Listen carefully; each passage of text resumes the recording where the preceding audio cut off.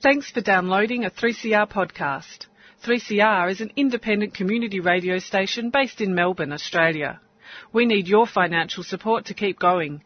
Go to www.3cr.org.au for more information and to donate online. Now stay tuned for your 3CR podcast.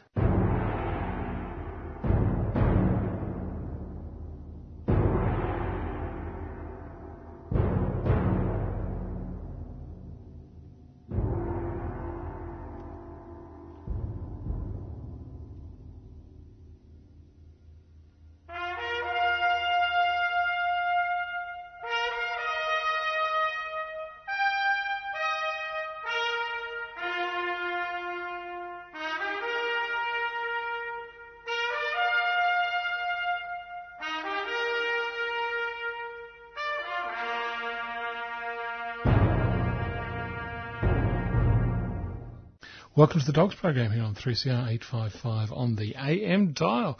Yeah, welcome back. We are the Defenders of Government Schools, DOGS. When I say welcome back, that's because we're here every week. We were here last Saturday. We're going to be here next Saturday because there's so much going on that needs to be spoken about in the defence of government schools. Now, last week, of course, we had a long, extended interview with the Reason Party candidate in the Northcote by-election, which, of course, is on today. So if you're living up in Northcote and you haven't voted, and you go, oh, that's right, hopefully I've reminded you on how to get. So, yes. Today, of course, we're going to be discussing a large number of things, but in all sorts of ways, the fallout of the same-sex marriage survey has become very interesting. And as many of our regular listeners will know, we are very interested in the separation of religion from the state. And, of course, this same-sex marriage survey and its result has now come down on the yes side. And there's a large number of people jumping up and down about religious liberties and this is and that's.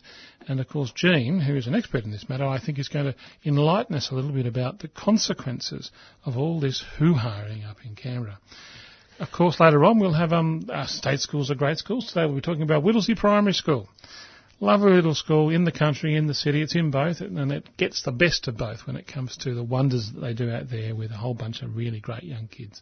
So we'll be discussing in detail the great school, which is Whittlesea Primary School.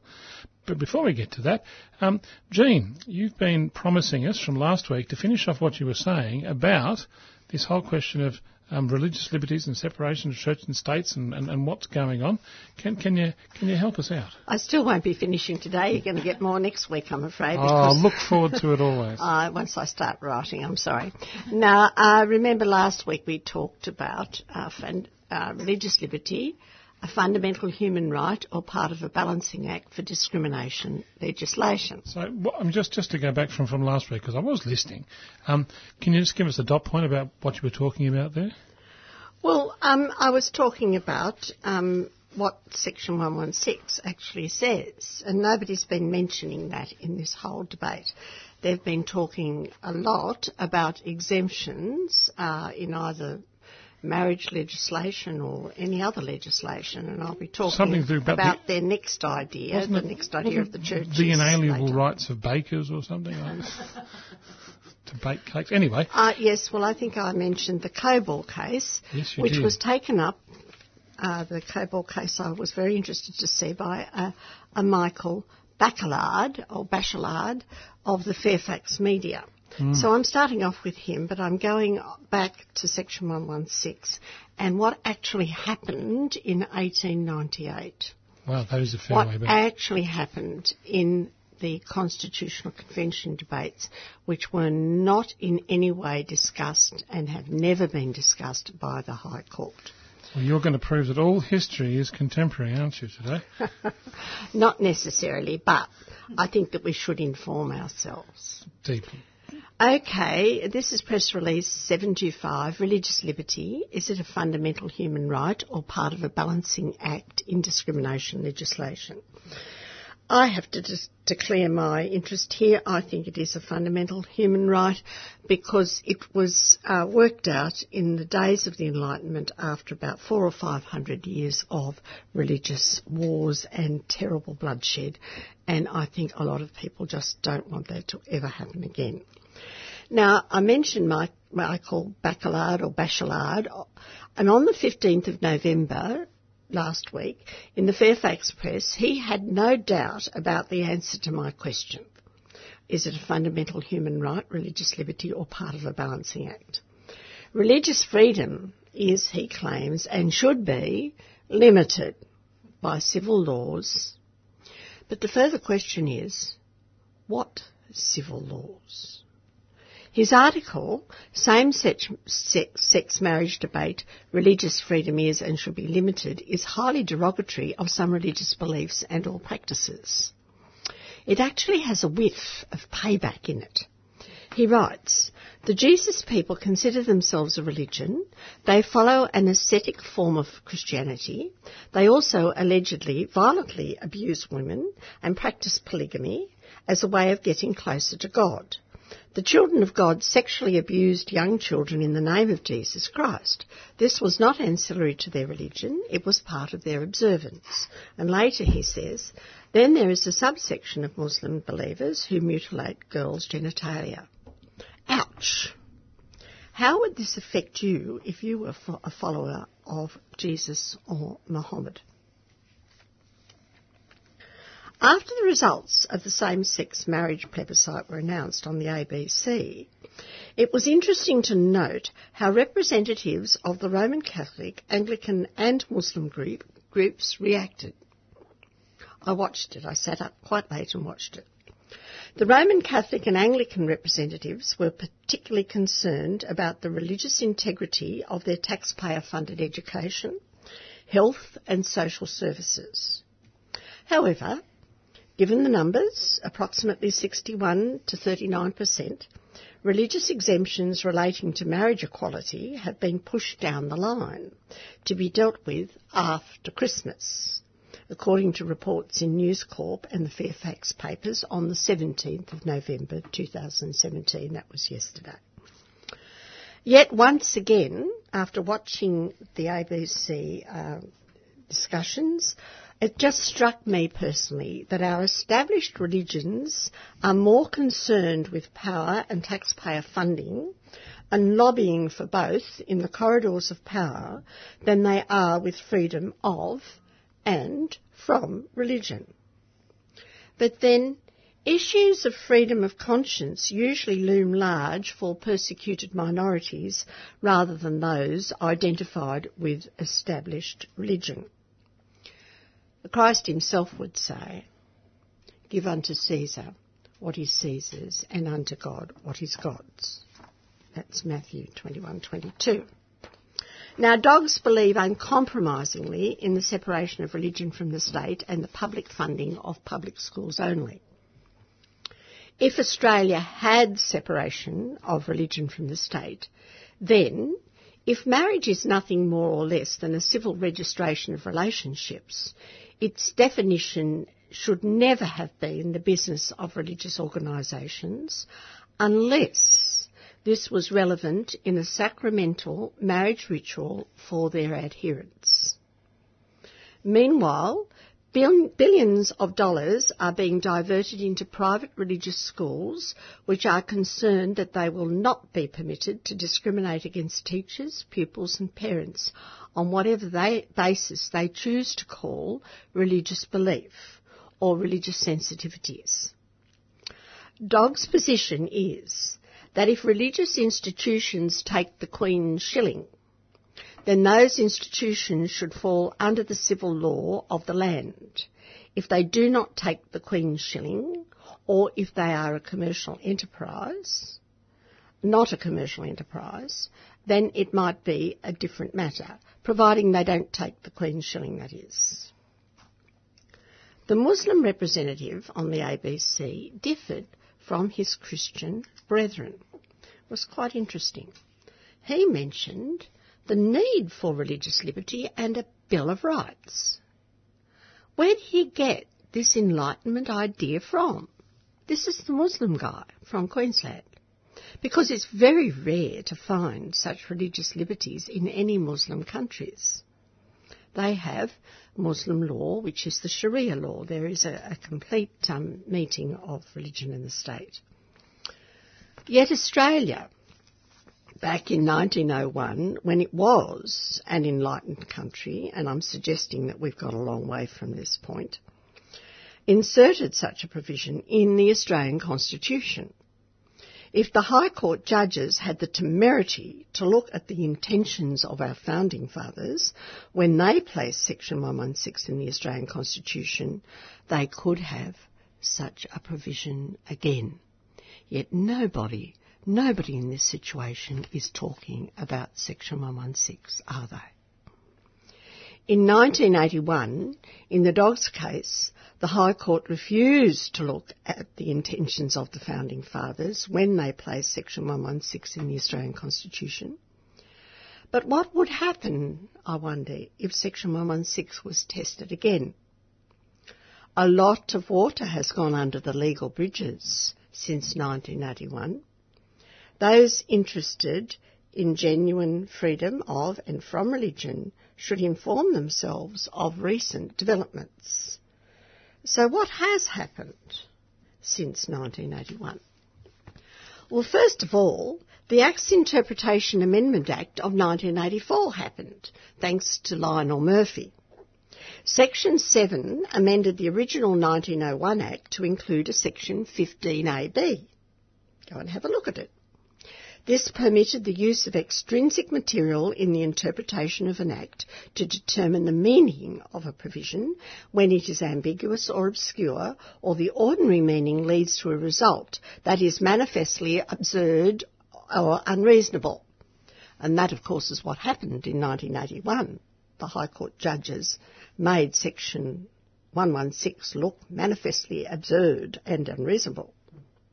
Now, in 1988, after the 1984 legislation, the Mason High Court finally reversed the original interpretive rule, and the books of the convention debates have since been read in open court.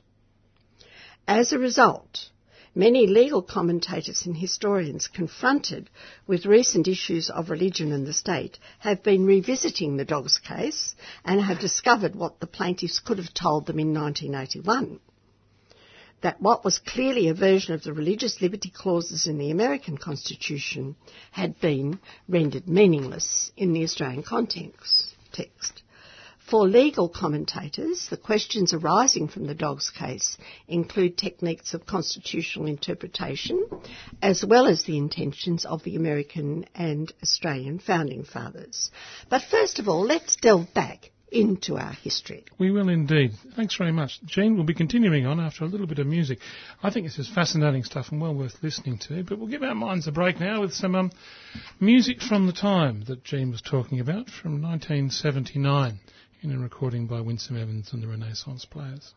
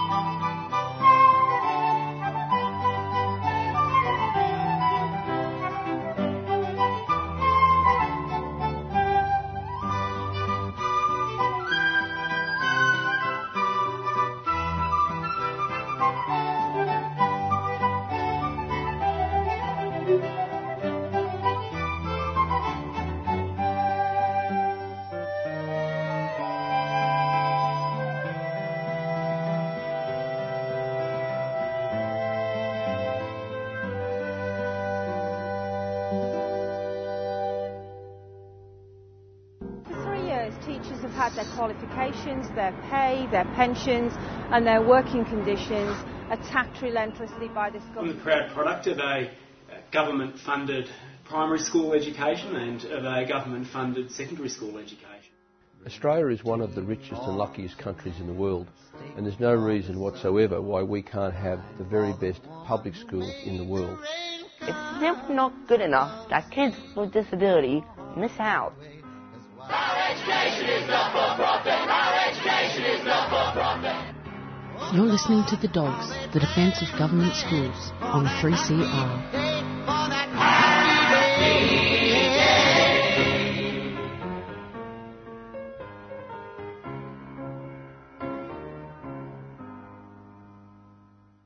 Welcome back to the Dogs program here on 3CR 855 on the AM dial. That was the Renaissance Players. That was Winsome Evans and Stephen Floyd on flute and recorder, and of course the voices. A recording made at the Sydney Opera House, I think it was, in 1979. Believe it or not, in honour of Gough Whitlam, recently passed away. He was there at the time listening to that. Apparently he thought it was nice, very Australian, but with Renaissance instruments. Gough Whitlam, not necessarily a friend to the Dogs, but that's a different story. We're right in the middle of a very interesting story here about separation of religion from the state and the consequences that flow from what's happening in, certainly sparked by the same-sex marriage debate. Jean, tell us more. Yes, well, before the music, I suggested that we should go back to the Constitutional Convention debates of 1898 because they've never been allowed in the High Court. But now they could be. They can't reject them. Now, long before the Dogs High Court case in 1981, Australian historians, particularly those of the colonial period, had charted the 1836 abandonment of the established English Church in colonial New South Wales and the abandonment of state aid to religion in the 1860s and the abandonment of state aid to religious schools throughout Australia in the last 30 years of the 19th century. Now, how do I know that? I was one of those historians. But I knew all of the others who were doing it too, and we all knew throughout Australia, Australian historians knew that by 1898, no public money was given to any church in Australia and no public money was given to any church school in Australia, right? So you have in 1898 a situation of complete separation of church and state.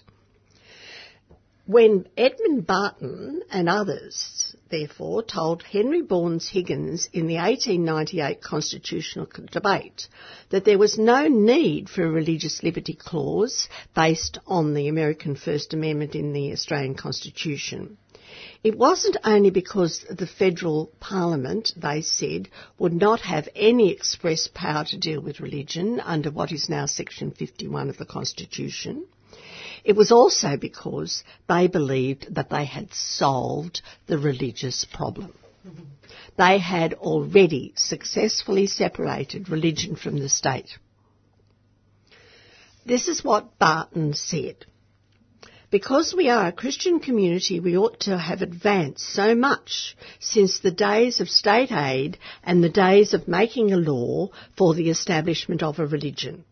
Since the days of imposing religious observances or exacting a religious test as a qualification for any office of the state, as to render any such dangers practicably impossible.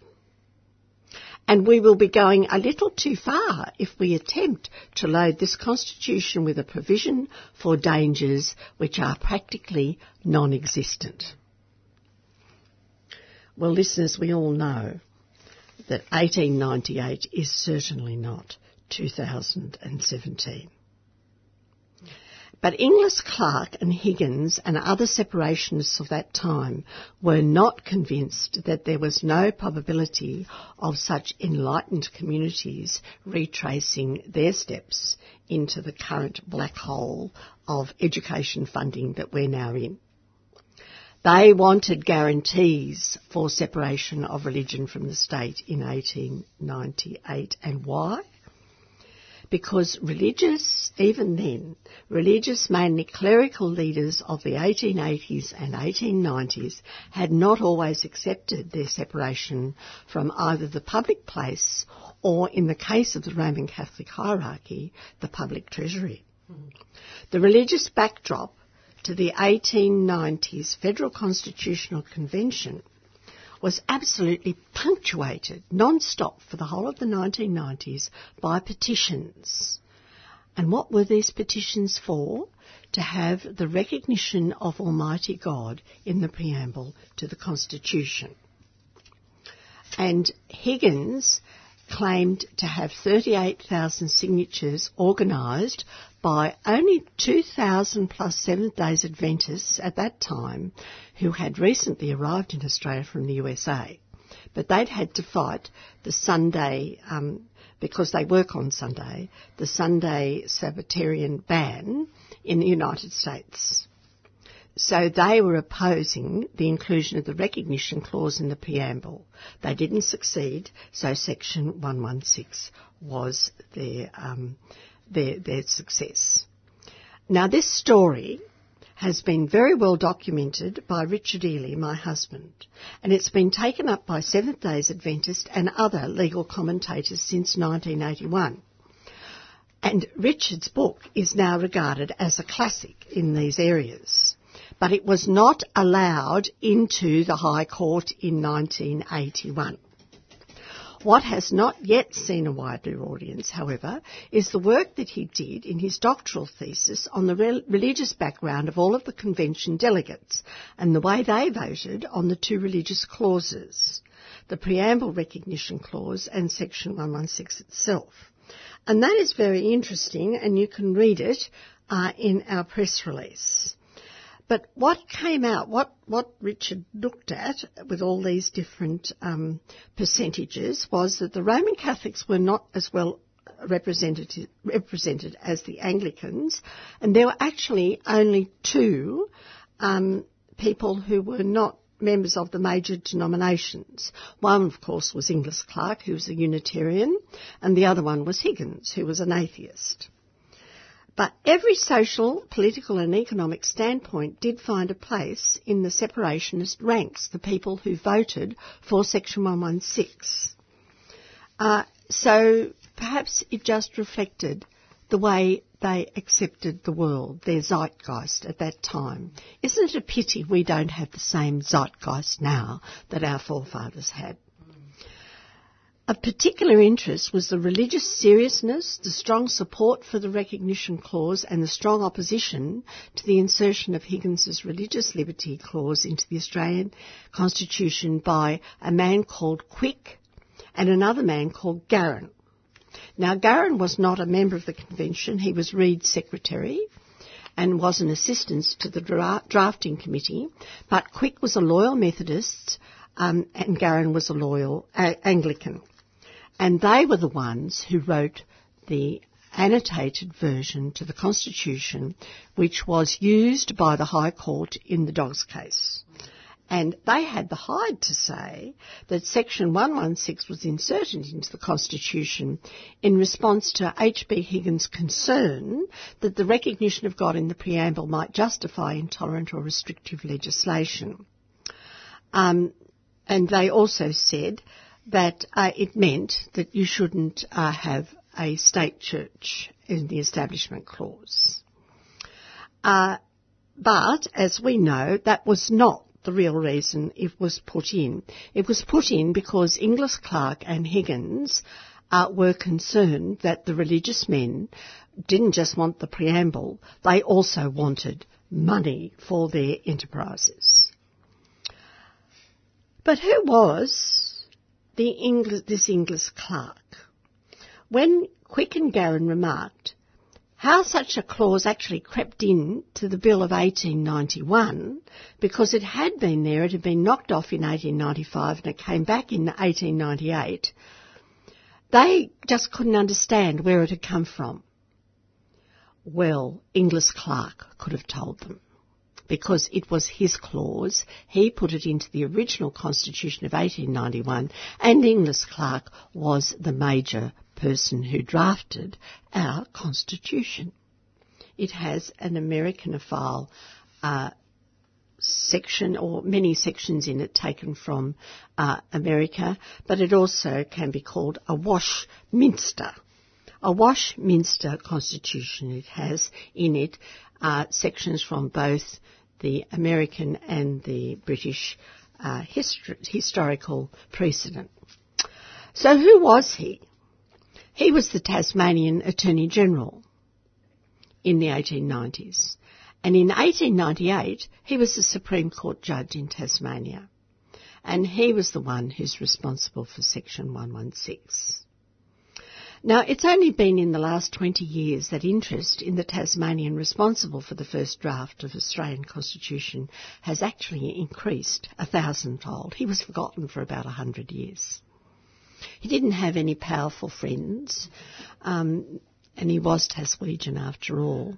So people forgot about him until about the 1860s and 70s, when he was discovered by John Reynolds, the father of Henry Reynolds, who discovered the Aboriginal question in Australia, and he was also discovered by Richard Ely, who was doing research on 116. And since then, there have been thousands and thousands of books and articles written on this extraordinary man. But the people in Tasmania always knew about him. He died in 1908, and when he died, he was very disappointed in his ambition of a position on the Australian High Court. But the descendants of his Hobart family and friends always knew about him. They knew about his house just around from our place in Battery Point. It's called Rosebank in Hampden Road. They also know down there about the shipyard of his anti-transportation father-in-law, a man called Ross, and his final resting place in what remains of the Sandy Bay Cemetery, because this Sandy Bay Cemetery was taken over, of course, by the Hutchins School. But they moved him. His stone is still there. They also knew, if you were down in Tasmania, that he was an Americanophile, and he was a great admirer of the Italian Democrat Giuseppe Mazzini in the days of the Italian Risorgimento, I think they call it. That was when Italy became a nation. The historian John Reynolds, as I've said, resurrected his memory, and so did Richard. And in 2001, with Federation Centenaries in vogue, books on his life and work were launched, and scholars came from all over Australia to Hobart to celebrate his contribution to the Australian polity. Now, he did publish a commentary on the Constitution, his own, but unfortunately he didn't put in anything about Section 116. But there's other evidence in his manuscript papers concerning his adherence to a strong separationist position. I'd like to refer to two papers which are actually in manuscript but have been republished. One was in the Clark's papers, which is an 1885 essay, which is entitled Denominational Education, and the other is in a 1901 notebook, which was sold at a Christie's auction in 1996. Unfortunately, it came back into the Hobart Library, and the notebook contained poems by Clark, together with an intensely worked-over handwritten fragment of his 1901 Studies in Australian Constitutional Law. And in this, Richard Ely found a short essay entitled The Preamble to the Constitution of the Commonwealth of Australia. That's where Almighty God is recognised. And of course, Clark was not happy about it. Now, there's also the Tasmanian debate on the actual draft Commonwealth Bill of 1897, in which Clark tried to make Section 116 even stronger. And that actually was knocked out on March the 2nd, 1898, and everybody thought that Section 116 was gone until Higgins slipped it in, and he managed to get the votes to put it in, because largely of because of the Seventh-day Adventists petitions. Now, we're going to have a bit of a break. I know that that's quite a bit for people to take in. Oh, but it's worth it, Jane. It's definitely worth it. I want to tell you more about this enlightened man who put Section 116 and many other sections into our Constitution, and why he did it and the sort of person he was. Because I think those of us who believe in a lot of these enlightened views and want an enlightened Australia can do well to go back and understand that we are not alone. We have very, very interesting forefathers. Indeed, which we'll find out about after we've had a little bath in the waters of Babylon.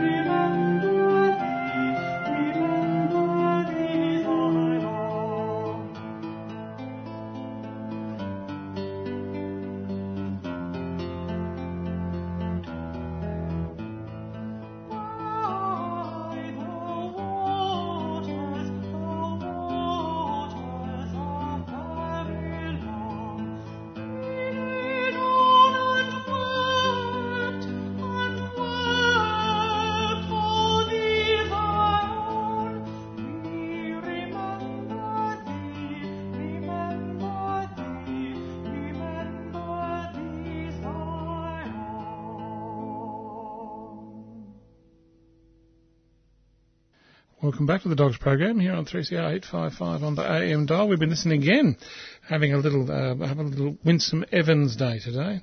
And if you're listening, Winsome, up there in Sydney, your music is going to air on 3CR. That was The Waters of Babylon. Again, that was Winsome Evans, Ingrid Walker, Stephen Lloyd, and the singers from the Renaissance Players.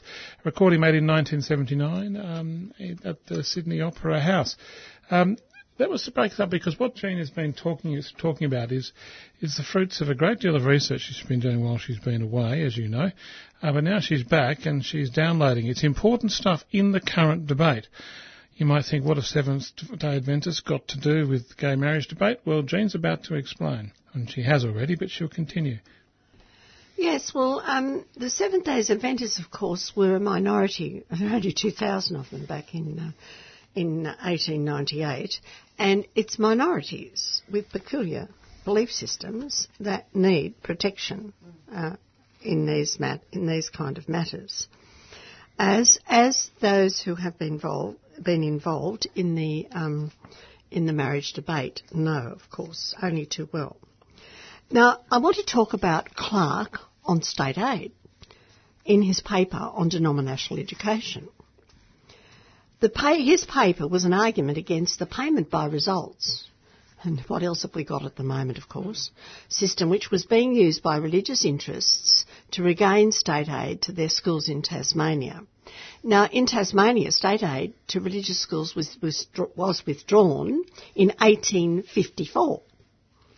And in his paper, Clark proved himself a very hard liberal, a man with a deep belief in the liberal political order evolving towards true freedom of the individual, civic and religious order. He claimed that this freedom was a very fragile plant which was vulnerable to subversion within and perils without.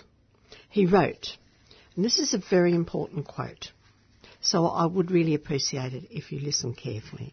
Oh, thank you, Jean. We all will. I'm ready to go. Yep. If the state should restore to the Roman Catholic portion of the population the whole of that portion of its revenue which it derives from them as citizens, to be expended by them in establishing and maintaining a social organisation sufficiently separate from the state to permit it to be sufficiently permeated with Roman Catholic teaching, then the state must refuse it, because the concession of it would be a recognition of the propriety of an imperium in imperio, a state within a state. And a divided sovereignty is simply political emasculation and asthenia. Malcolm Turnbull, take note. Separate grants by the state in aid of denominational schools upon the principle of payment by results must necessarily amount to state endowment of particular forms of religion. So that is Inglis Clark, and it is, I suggest, a very important quote. When did he say that, Jane? That was when he wrote Denominational Education in 1885. Right, we have come a long way, haven't we, in 130 years? Yep. Now, there is this other manuscript document that I'd like to also refer to. It's the preamble to the Constitution of the Commonwealth of Australia that Richard found in these papers that they bought overseas. Clark, who's the hard liberal who believed in fundamental laws for the protection of the natural rights of the individual beyond the reach of the majority of the hour, wrote fighting words on the recognition of God in his commentary on the preamble. He was very angry that they put it in. To require, he wrote, a minority of citizens to expatriate themselves in order to escape from membership of a nation or community which by a vote of a majority of its members undertakes to make a corporate confession of any religious doctrine or belief is to use political and consequently physical force in the name of religion as clearly and directly as it was at any time used for the burning or expulsion of heretics. He chose his most trenchant criticism in this paper not for Catholics, who were only being consistent in imposing a declaration of the existence of God upon the people of Australia, but for Protestants, and he said their fundamental doctrine was the essentially and absolutely individualistic character of relations of each human soul to its creator. Now, he knew what he was talking about because he started life as a Baptist. He ended it as a Unitarian, but he knew his Bible, I assure you. Now, not unsurprisingly, Clark, by this stage of his life, like Oliver Wendell Holmes, a Unitarian.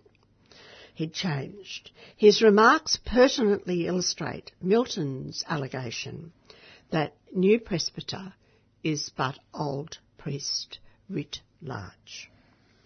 So Andrew Inglis Clark and those who voted for Section 116 into the Australian Constitution were underlining a situation which their colonial forebears had already forged, a separation of religion from the state in which neither religion nor religious schools received any taxpayer funding. And as a Unitarian, but also Seventh-day Adventists and others in 19th century Australia, and Methodists and Presbyterians had all rejected the money for their schools. Since then, of course, all they can think about is how much. And that includes the Seventh-day Adventists, how much they can get from the government for their enterprises. But I've just answered the historical question. What has happened, or what did happen, in 1898? I asked that question and I've tried to answer it for you, going back to 1898 and above all to Andrew Inglis Clark. But there's another question that needs to be asked about all of this and what we're going to do right now in Australia to retain religious freedom. What has happened in case law and legal commentaries since the Dogs case in 1981? And that is the subject for next week. Thank you very much, Jane. You've been listening to the Dogs program here on 3CR 855 on the AM dial. So we've had a bit of background on where this whole same-sex marriage, separation of religion and state comes from. Now we're going to do next week discuss where it's at and perhaps talk about where it might go, because this is very much a live issue. Separation of religion and the state has been brought to the fore by this current survey. It's not a plebiscite, this current non-compulsory survey about what happens in other people's marriage beds that we've all had to fill out for one reason or another. Well, I'm fascinated that the commentators, the religious commentators, aren't talking about discrimination law, they're talking about charity law. Well, very interesting. Very interesting indeed. We'll be back with more of the Dogs program, the defenders of government schools and staunch separationists when it comes to religion and the state, after these messages. Sometimes when you need help most, it can be really hard to speak up. If you need things like food, a place to stay, or counselling support, there's no shame when you ask Izzy. AskIzzy.org.au is a website that helps you find what you need now and nearby. It's made for mobile and all searches are anonymous. Plus, there are no data fees if you're on the Telstra network.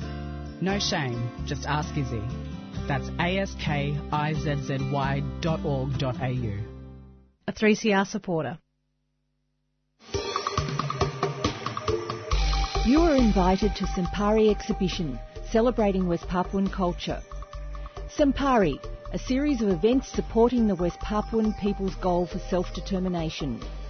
Art, discussion, spoken word performance, debate and Melanesian food and culture. Friday, 8th December at 6 p.m. till Sunday, 17th December. ACU Gallery, 26 Brunswick Street, Fitzroy. Go to Sampari Exhibition Facebook or DFAIT West Papua website. Sampari, brought to you by Federal Republic of West Papua Women's Office, a 3CR supporter.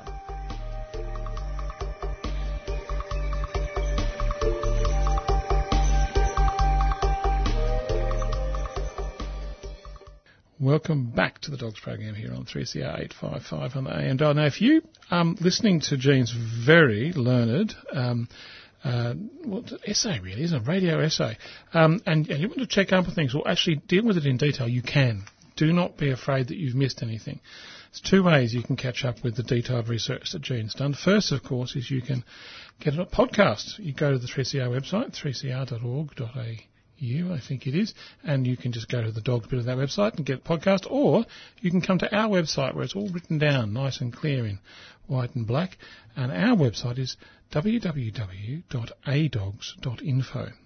www.adogs.info. Go to the press releases section and it'll be the last one that you see there. There's hundreds, of course, but don't worry, it's the last one you're looking for. Fascinating research she's done. Now, one of the sort of implications, I suppose, of the whole High Court case and the writing down and out of the separation clause of our Constitution in 1981 is one of the implications, and Jean might disagree, is that they had a go at the word any, and they said, we're not funding any particular religion, we're funding all the religions, and so therefore we're going to fund all the religions. That's all right. There's fairness and there's equity. And all the religions get all the money that they want from the taxpayer, and that's all fine. I mean, that's where we are at the moment, where taxpayers' money is going to support religious institutions, particularly in education, and of course everyone gets it. Now, one of the things, of course, that Ingus Clarke sort of prophesied, in fact, what he was saying, Gene, was what he prophesied is, that's all very well, but what if they start fighting each other? What if the Catholics and the Protestants don't like each other? What if the Muslims and the Baptists, want more money or less money? Not on theological grounds, Jane. Not on, what colour God is, or how big, or how little, or how many arms. Nothing to do about God, but purely to do with the numbers, purely to do with the money. What if they start squabbling and fighting over how much money they get because the other people aren't getting as much as, and it's not fair, and what if they end up behaving like children with lollies being distributed at someone's birthday party? And that's the problem that Ingus Clarke, I think, was talking about as well, or hinting at. And that's exactly what we've got now. And this is highlighted in an article on November the 16th, just this week, by Henrietta Cook, where the Catholic school system and the independent school system, the independent school system covers a broad range of denominations, mainly what people would call Protestant, but other denominations as well are part of the independent school systems, or as we like to say here at the Dogs, the dependent school systems, because if they didn't have taxpayers' money, they wouldn't exist. Quite frankly, most of them. But the independent school system and the Catholic school system are having a bitter stoush right now in 2017 over the contentious issue of how much money each one of them gets. The independent school system have bitten back because the Catholic school system are being very rude to them, and they're saying we're not going to be used as scapegoats because of a stagnating enrolment in the Catholic school system. Hallelujah, I'm very glad it's happening. So unfortunately, they've banded together for too long. Yes, well, and in a conspiracy against the public system. For those older people, do you think it's going to go back to the days of Proddy Dogs and Mickey Kids and stuff like that? Oh, I hope not. But anyway, they're off and running here in 2017, the independent schools and the Catholic schools. The fight first began. Okay, who started it is usually the question in the playground, isn't it? The fight began when the Catholic sector released a report warning that wealthy independent schools will be overfunded by billions of dollars over the next decade under the Turnbull government's Gonski 2.0 model. Surprise. Because the independent schools were all for the Gonski 2.0. Do you remember that bit? They were all very quiet. Doing very nicely. I think King's School got a few million cut off it each year, but then all the others were very quiet, and we wondered why. Well, the Catholic sector's worked it out. They say, because they're going to get too much money. It's not fair. Anyway, in response, the independent schools head Michelle Green has bit back. Yep, in the playground. She says the Catholic sector's campaign is not fair. She says it claims the Catholic schools and low-fee independent schools, both Catholic schools and low-fee independent schools, will both be underfunded, so they'll both be picked on. It's not even fair. And the Independent Schools Victoria chief, she said this, was waging an ill-informed and divisive campaign. She said, this increasingly desperate assault risks being seen as an attempt to distract attention from deep-seated challenges confronting the Catholic school sector. Yeah, you've got more problems. There's nothing to do with me, she said. She goes on to say, whatever the underlying issues, independent schools refuse to be used as scapegoats by the Catholic school sector. Anyway, Stephen Elder, the Chief Executive of the Catholic Education Commission of Victoria, well, I can't expect him to take that lying down. Yes. Now, Ms. Green said the enrolment growth in Catholic schools has stagnated and was being overtaken by both state and independent schools. So what she's saying is, we just got more lollies because we're better, so there. Anyway, almost half, that is 46%, of the Catholic students now attend state or independent schools, according to Ms. Green. Now, what an interesting figure. Isn't it? Interesting. Catholic students, almost half of Catholic students now attend either independent schools or state schools. And they would be the families that can't, on the whole, can't afford the fees. Yeah, so they're either buying up or cashing out. Yeah. Buying up or cashing out. That's what 46% of the Catholic students. It's interesting. I'm going to have an aside now from the article, so I'm going to step away from this article written by Henrietta Cook, because it was very interesting to note in the same-sex marriage plebiscite, a very large proportion of Catholics in Australia voted to not really care about what happens in the marriage bedrooms of gay married couples. They said, yes, go for your life. Now, this was despite the fact that the Catholic Church specifically said you should vote no. So there's this whole question of, the Catholic vote being this sort of monolithic thing that the politicians need to be afraid of, that the Catholic Church can wield at elections. I think it's becoming less and less a truth in Australia today. And maybe it was a truth in the past, but I don't think it's a truth anymore. But to return to this schoolyard fight between Michelle Green and Stephen Elder, between the independent schools and the Catholic schools. Right. Now, this is really interesting, because Stephen Elder is using intemperate and sectarian language. He's accused of doing that by Michelle Green. And she says that Mr. Stephen Elder's intemperate and sectarian language should not be allowed to distract us from the fact that Catholic schools are steadily losing enrolments to the independent and government sectors. But Mr. Elder hit back, yes, saying Catholic schools educated 1.5 times as many students as Victorian independent schools anyway. So we've got more. So if it's a fight, I'm sure we'll win because we've got more students. And he goes on to say, talk about knee-jerk reaction from Michelle Green. We've clearly hit a raw nerve, he said. He said, and this gets really nasty. He says, instead of responding to facts, Ms. Green has thrown up a red herring about enrolments. Anyway, he said the Commission was standing up for families enrolled in Catholic schools as well as low-fee independent schools. So he's being nice and fair, and he's the nice person, and that's good. And he doesn't really want to fight, except she's not very nice and she's being mean. I find this fascinating. Isn't this wonderful? They're both scrabbling for the high ground as the gravel sort of falls from beneath their feet. They want to get up on top and be the nice people while they're being mean to other people. I mean, I hate to say, but they both sound a bit like Cora Bernardi. He's always going about what a nice man he is, and then just comes out with the most hateful statements. It's just amazing. Anyway, this is fascinating. Anyway, the Catholic Education Commission report took aim at the socioeconomic status scores that determine school funding, a methodology that's been reviewed by the federal government. The bit that says that poor kids should get more money from the government and richer kids shouldn't get quite so much. It's a score, and it's all been changing. Well, you can see why Birmingham's had to set up a separate commission or group to deal with these people. Yeah, and that commission separate group doesn't actually have a state school representative on it.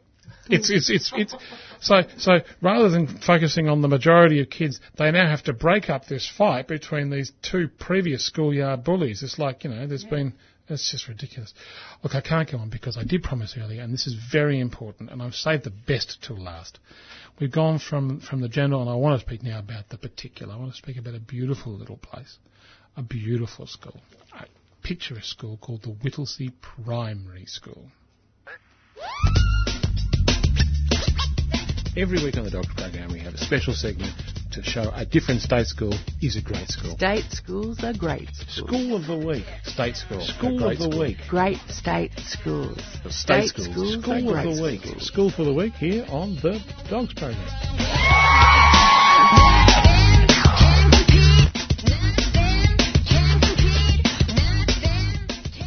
Yeah, state schools are great schools, and in Whittlesea Primary School they're doing brilliant things on a budget, because, we're always giving financial advice here on the Dogs program. For $6,000 of taxpayers' money a year per kid, plus another $3,000, so you've got a total of about $9,000 all up, $9,000 a year per kid. When it takes 12. When it takes 12, okay, so this is saving taxpayers' money here. At this primary school, they are coming out with top results. They are, as a school, doing better than similar schools, because when I say similar schools, the socioeconomic status of this particular school profile is 981 out of 1,000. So 1,000 is the median for Australia. So if you are the absolute average Australian, you've got a SES of 1,000. Kids here, a little bit less than that. Not a whole heap. It's about 978. I said about 978.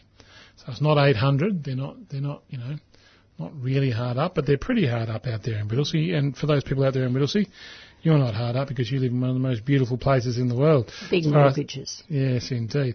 Their results, absolutely brilliant in compared to similar schools, and they are as good as all the schools in Australia. So they're up there. They're doing a good job. They've got music. They've got the lot. They've got music. They've got reading. They've got writing. They've got arithmetic. And when you see the kids play, they have such a ball because they're just there on the, just next to the Plenty Road having a great time. But they have their own challenges and priorities out there at Whittlesea. And they actually do the whole thing because there's a lot of kids there and they're getting more and more because once you've got a good school in a good town, you get a lot of kids turning up. They meet individual learning needs of the kids to enhance learning opportunities and achievement for each child. So the teachers and the parents and the kids are all working together just so the kids can get the best that they can. And when I say, it's a strange place, Whittlesea, because it's country and city all at the same time. And you know how sometimes country towns can be a bit vicious? Whittlesea's not really like that. You know how sometimes cities can be a little bit anonymous? Well, it's not like that either. And so with the people there, with the kids there at the Whittlesea Primary School out there in Whittlesea on Plenty Road, I can tell you, I don't know what's going on, but I can tell you over the last 5 years, the English department at that school have been doing wonderful things. Well above the average for similar schools and well above the average for all schools in Australia. So you don't have to spend a lot of money to send your kid to, Tintern Grammar or some swanky private school to get good results. Just buy a nice place out, Whittlesea, go out there and put your kid in the local school. That's all you need to do. Because the catchment area is just the town and surrounds. There's a waiting list, but you know what? The school will make sure you get on it. I mean, this is a tiny school with very few people in it to start with, but right now there's about almost 500 kids going there, and only about 25%, about a quarter of the kids come from the richest half of the country. Okay? That's to say 75% of the kids are from the poorest half of the country, and about 40% of those are in the bottom quartile. So they're doing good things with good people because the community's working out there. So congratulations. Congratulations to Whittlesea Primary School. You are a state school, a great school of the week. Every week on the Dogs program we have a special segment to show a different state school is a great school. State schools are great schools. School of the week. State school. School of the week. Absolutely, state schools are great schools. You've been listening to the Dogs program where we've been having some really serious academic research on the history of the problem from Gene. We've been had tales of schoolyard fights from the independent and Catholic schools, and of course we have our state schools, great schools. Here on the Dogs program, if you want to catch up with us, you can, because we have to run fast these days. There's so many issues to catch up with. You can do it on our website, www.adogs.info. That's www.adogs.info. But we're going to have to come back next week because state schools need defending once again. We haven't won the fight yet, but give us a bit. We've only been around for 30 years on the radio. We'll sort it out pretty soon, I reckon, where government schoolsmen will no longer need defending because of 3CR and the Dogs. But until next week, when we'll have to be back, it's bye for now.